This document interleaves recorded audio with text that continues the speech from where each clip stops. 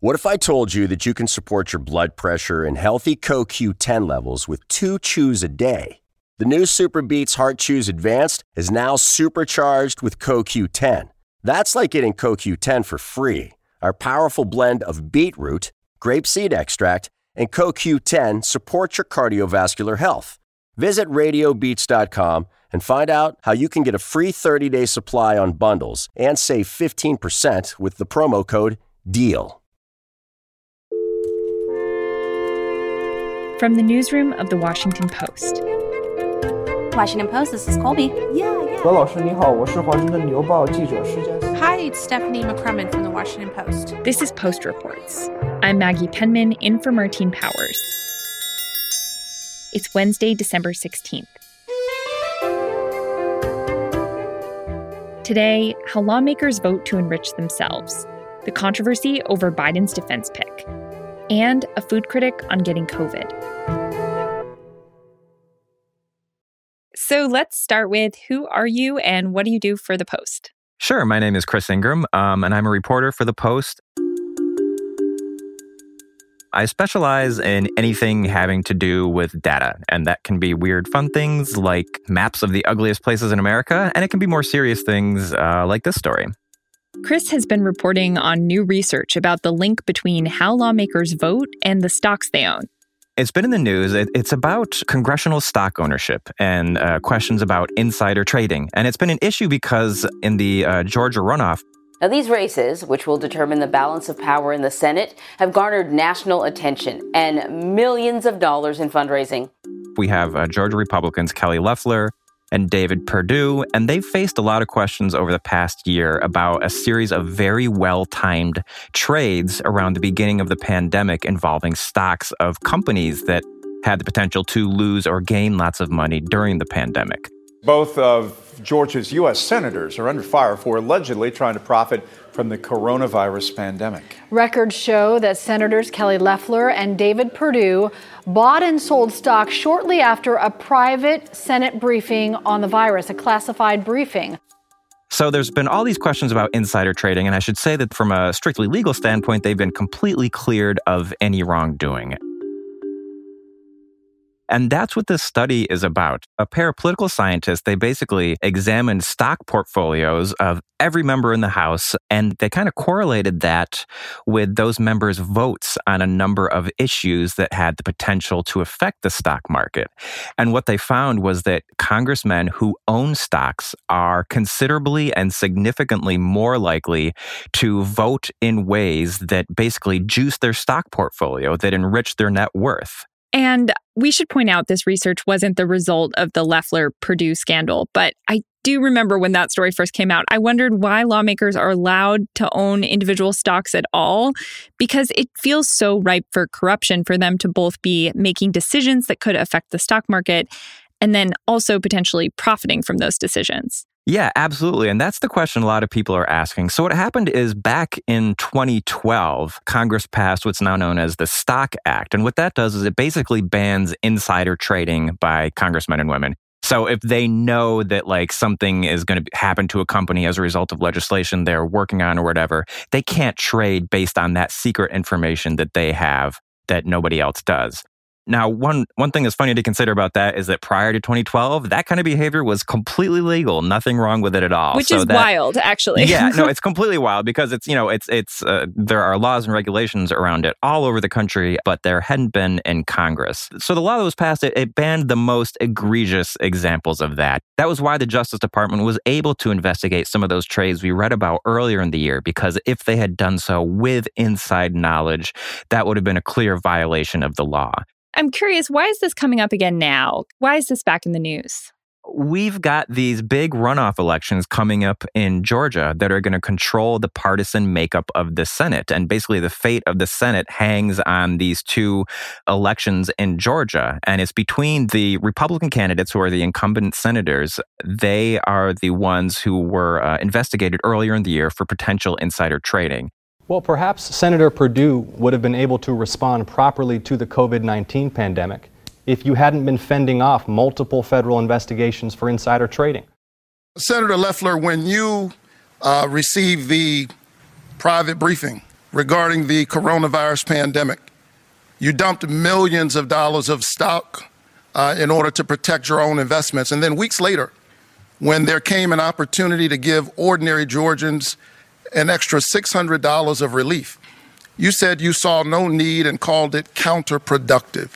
And so the Democratic candidates in the race, they are really trying to make a big issue of this. And they're saying, okay, look, they were cleared of wrongdoing by the Justice Department. Senator, pardon me, you thought the government was prepared, yet shortly after that tweet that I just noted, you sold over $1 million in stocks in your own personal portfolio before the market went down. Were you trading on inside information about what was coming?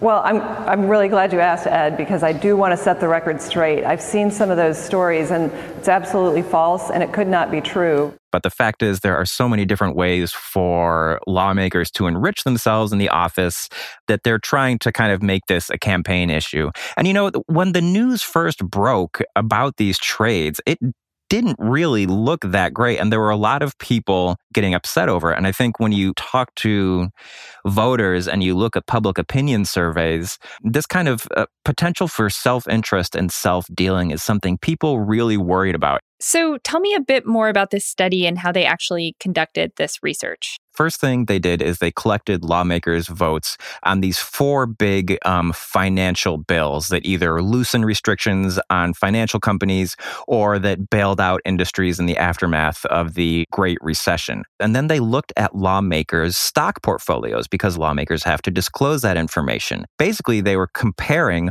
lawmakers' stock ownership against their votes. And they were trying to see if ownership in, say, car company stock was associated with voting one way or the other for an auto bailout. They also controlled for a whole bunch of other factors that influence lawmaker votes, like party and ideology and net worth and unemployment. Basically, it was just cross-referencing 2 different quantities. Does ownership in stock influence the way that a lawmaker votes on issues affecting that stock? And the answer is absolutely yes. When lawmakers own stock in a company, they tend to vote in ways that boost the performance of that stock.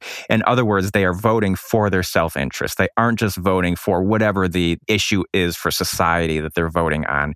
Congressmen and women are allowed to own stock. They are allowed to trade stock. And they are absolutely allowed to vote based in ways that will juice the values of their portfolio. They are completely allowed and not prohibited at all from voting in their own financial self-interest.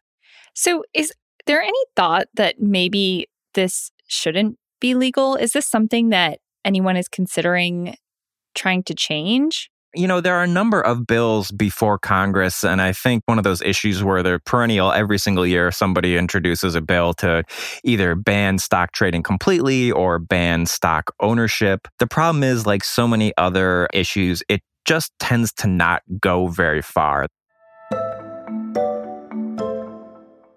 The tricky thing about that kind of legislation, in order to pass it, you have to get lawmakers to vote against their own financial self-interest.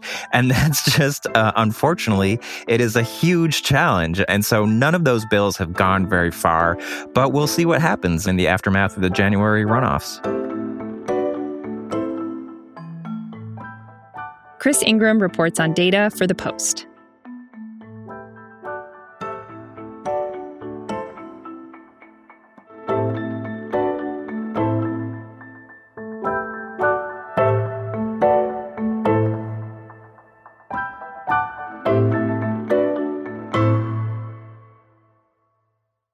So when we look at where the Defense Department is now, the answer is complicated. My name is Dan Lamoth. I cover the Pentagon and the U.S. military for The Post. I've been with the paper since 2014. Overseas, we're looking at a lot of decisions that Trump pushed for that are partly done, but not really finished. That includes his call to get troops out of Germany. Because Germany is delinquent in their NATO payments, very delinquent. They're at a half a level. That includes his call to get troops out of Afghanistan. Had tremendous success in Afghanistan in the killing of terrorists, but it's time, after all these years, to go and to bring our people back home. We want to bring our people back home. The Trump administration signed a deal with the Taliban to remove all troops by next spring, but it was predicated on there being peace there, at least at some level of conditions on the ground reflecting that, if not any kind of farther deal. We haven't seen that. So those are the sort of things that as we look forward, the Biden administration is going to have to decide how to deal with all of those things. Domestically, the military, there was a great deal of money spent on it during the Trump administration. So the military is seemingly somewhat ready for any kind of conflict that might arise, but it's also trying to transition toward modernization and preparing for future conflict against, the Pentagon would call it a near-peer adversary, China, Russia, somebody else that would be a significant security concern for the United States. And who has President-elect Joe Biden selected as his nominee to take all of this on? Through sheer determination and extraordinary skill, he's been breaking down barriers and blazing a trail forward in this nation for many years now, for more than 40 years. Biden's pick is Lloyd Austin. He's a retired general with more than 40 years of service in the Army. The majority of Austin's career as a senior officer was focused on Iraq and the Middle East. He's an unconventional pick in that he is a recent military officer, and that will actually require some additional vetting because the Pentagon typically does not have a senior military officer, even retired, serving in that role. When I concluded my military service 4 years ago, I hung up my uniform for the last time and went from being General Lloyd Austin to Lloyd Austin. It is an important distinction and one that I make with utmost seriousness and sincerity. So what makes Lloyd Austin a controversial choice? So the military and really the U.S. government writ large has long adhered to a principle of civilian control of the military. The idea, and this dates back to a post-World War II 1947 law, is that we should have civilians running the Defense Department, that the military is a very powerful institution in its own right, and that there needs to be sort of separation between those two things. There have been a couple exceptions in history, but they've usually come at pretty remarkable times. The first one actually happened just a couple years after that law passed, and it was when the Korean War was going terribly, and the request was for General George Marshall. His name comes up most frequently in association with World War II and the Marshall Plan, kind of the rebuild of Europe. The second example comes up much more recently. That's when President Trump selected Jim Mattis, a retired Marine general, just 4 years ago. We are going to appoint Mad Dog Mattis as our Secretary of Defense. That was seen as a very out-of-the-box pick as well. And I think that happened in large part because a lot of the names that Trump might have been able to select from the Republican Party had all kind of broken with him publicly already. They had signed Never Trump letters, they had criticized him publicly, and Trump didn't have nearly as many people to consider as he might have otherwise would have. I think it's something that is a bit hard to understand from the outside, why you wouldn't want a defense secretary that has recent military experience, because you would think that a military background would position you really well for this job. So can you just explain a bit of why we have had this longstanding rule in the U.S. that we don't want someone who just recently retired or just left the military? Yeah, I think that's a fair and common point of discussion and confusion. The long-held belief, when you go to the Pentagon, there's typically the military leaders, the generals, the colonels, their staffs, and then separately from that, there's the civilian leadership, which would include the defense secretary, the army secretary, and all of their staffs. Those two groups of people collaborate, they work together, but the military as the institution is supposed to be nonpartisan, and the civilian leadership is partisan by nature. So they have different missions, and the idea is that they should be serving in different ways. It seems like a little bit of an outlier in the choices that we've heard about so far from Biden. like for the most part, the choices for his top administration officials and his cabinet picks have been pretty not controversial. So why do you think Biden made this choice? I think this is one of the more controversial and unconventional picks in a number of ways. One is that there actually was believed to be a pretty deep bench of options. One person waiting in the wings, Michelle Flournoy, was seen as the likely defense secretary if Hillary Clinton had won the election. She's worked in the Pentagon and around the Pentagon for years. She was seen as a contender this time. She did meet with Biden shortly before Biden went in the other direction. Jay Johnson was a Obama administration official as well. He worked in the Pentagon for some time as the general counsel. Then he ran the Homeland Security Department for Obama. He would have been another option. I think what it came down to was Biden was very comfortable with Austin, got to know him when Austin was in charge of U.S. military operations in the Middle East as the commander of U.S. Central Command, and had a somewhat personal relationship with him too that included not only him, but also Beau Biden serving on General Austin's staff at one point. He is a respected leader. He is someone who served at very high levels in the U.S. military. There isn't any sense that this is a guy who's got baggage or scandal or anything like that associated with him. He sort of quietly served, did what the Obama administration asked him to do. Biden points to that, and also the historic nature of his selection. In the entire history of the country, there has never been a Black defense secretary. Lloyd Austin served more than 40 years in the U.S. military. There have been very few Black leaders at that level in the military as well. And Biden sees, in light of sort of where the nation is this year and the troubled race relations we've had in a lot of different places, and the U.S. military is included in that, that Lloyd Austin will bring a different perspective. You mentioned that lawmakers would generally be opposed to having someone so tightly connected with the military serving in this role. But how have lawmakers reacted to Austin, knowing Biden's reasoning? And do you think he'll have a tough time getting confirmed? I think this is going to be an interesting and complicated confirmation process, because we've seen some Democrats who did have problems with Mattis's nomination in light of his general background, who are opposed to giving him the waiver that he would have required, basically waiving the law to allow him to serve in this position. That includes people like Senator Warren, Senator Blumenthal, Senator Tester. These are people who had a direct role, asked tough questions at the time. What about the president himself? Under what circumstances will you advocate for your views forcefully and frankly? On every circumstance, Senator. Senator, it's not my role. On the flip side of that, the Republicans didn't have as many problems with having a general in the position. The opposition they're raising is more specifically on Lloyd Austin's background.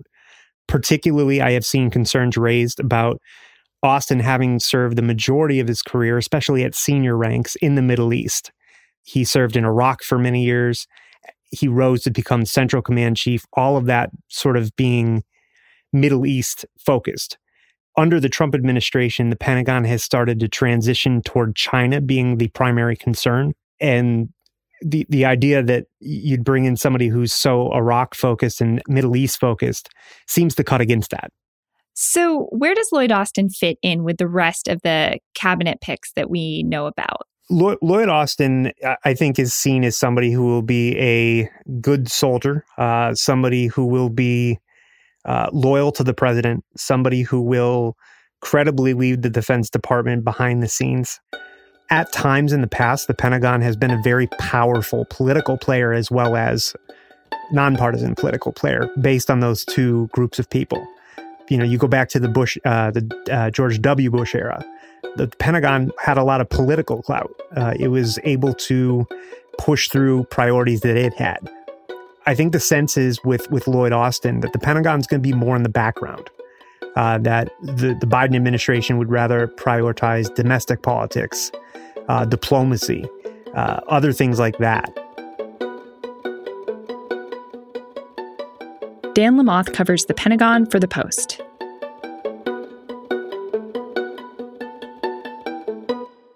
This podcast is sponsored by Monarch Money. Are you saving to reach your financial goals? Reaching those goals isn't just about getting more money, but by managing what you have. And the best way to manage your money? Monarch Money. Monarch Money is a new kind of finance app that's intuitive, powerful, ad-free, and takes the headaches out of budgeting. Try it free when you go to monarchmoney.com/podcast. Monarch puts all your accounts, investments, transactions, and finances at your fingertips. With a complete view of your finances, you'll gain insights on your spending and find new ways to save. Plus, Monarch lets you customize your dashboard, collaborate with your partner, set custom budgets and goals, and track your progress toward them. See why Mint users are turning to Monarch Money and loving it, and why the Wall Street Journal named Monarch Money the best budgeting app overall.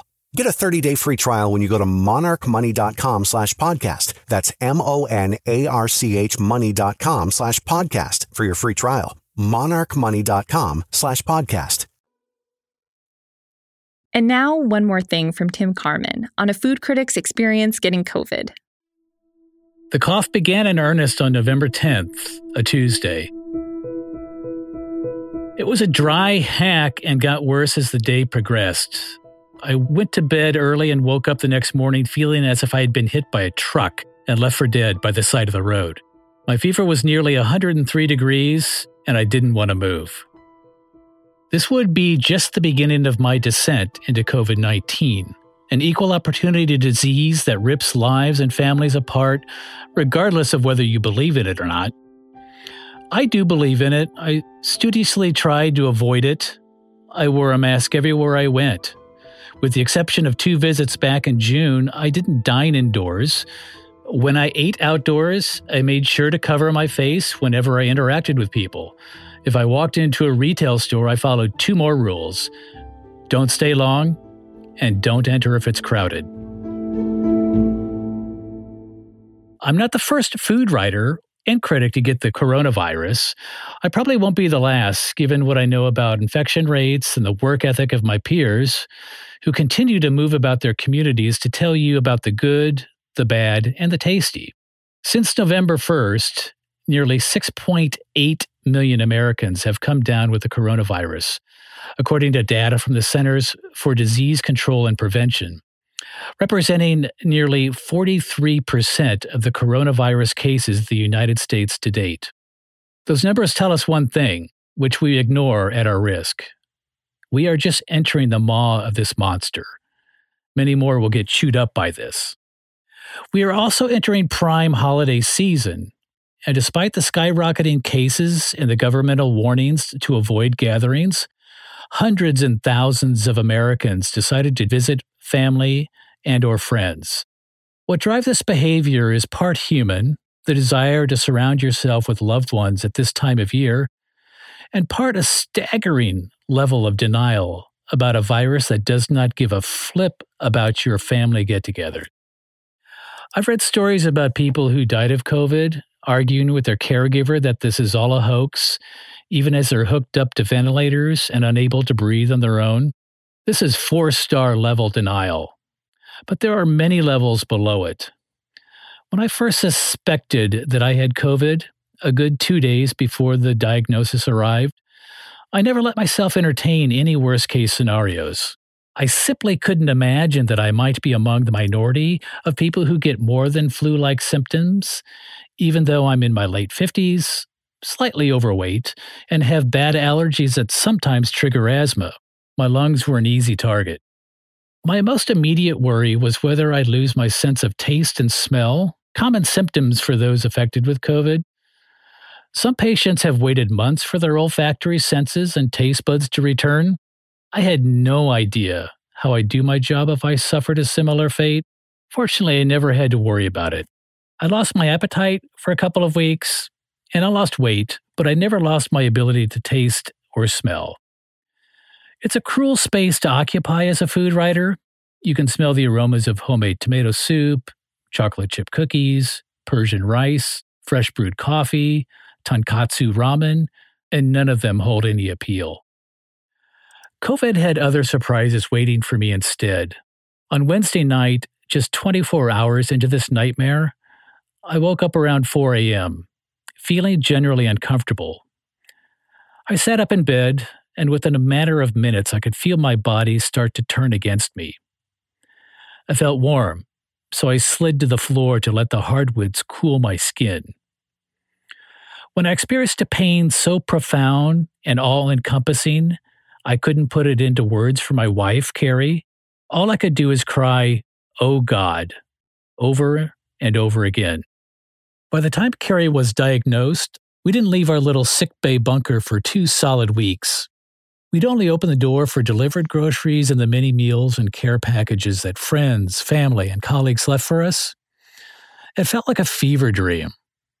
Unlock the door, turn the handle, and bam! Food would magically appear on the front porch. Chicken soup, lentil soup, breads, brownies, cheeses, breakfast tacos, bottles of wine, bags of coffee, Burmese curry noodles. After years of chasing around the DMV for my meals, I was grateful to find some of the finest foods literally at our doorstep. We enjoyed the spread by ourselves, surrounded by our 2 perpetually greedy hounds, and warmed by the thought that with the help of friends and family and ungodly amounts of Tylenol, we'd escape the worst of this thing. Our temperatures are down and our energy slowly returning. This life and the people with whom we choose to share it are all that we have. I feel like I have my life back. I can breathe again, and once we're on the other side of this pandemic, I plan to spend as much time as possible occupying the same airspace as the people who helped us through this ordeal. We will laugh together, eat together, and breathe freely together. Tim Carman writes about food and restaurants for The Post.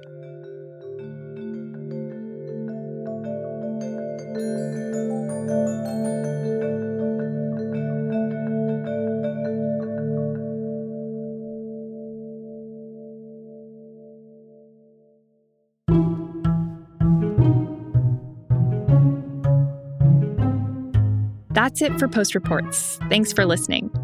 We try to keep an eye on what our listeners are thinking and what they're interested in via our Facebook group. So if you haven't joined, please sign up. And if you're part of it already, we've gotten so many great story ideas and really helpful feedback from everyone. So thank you. I'm Maggie Penman. We'll be back tomorrow with more stories from the Washington Post.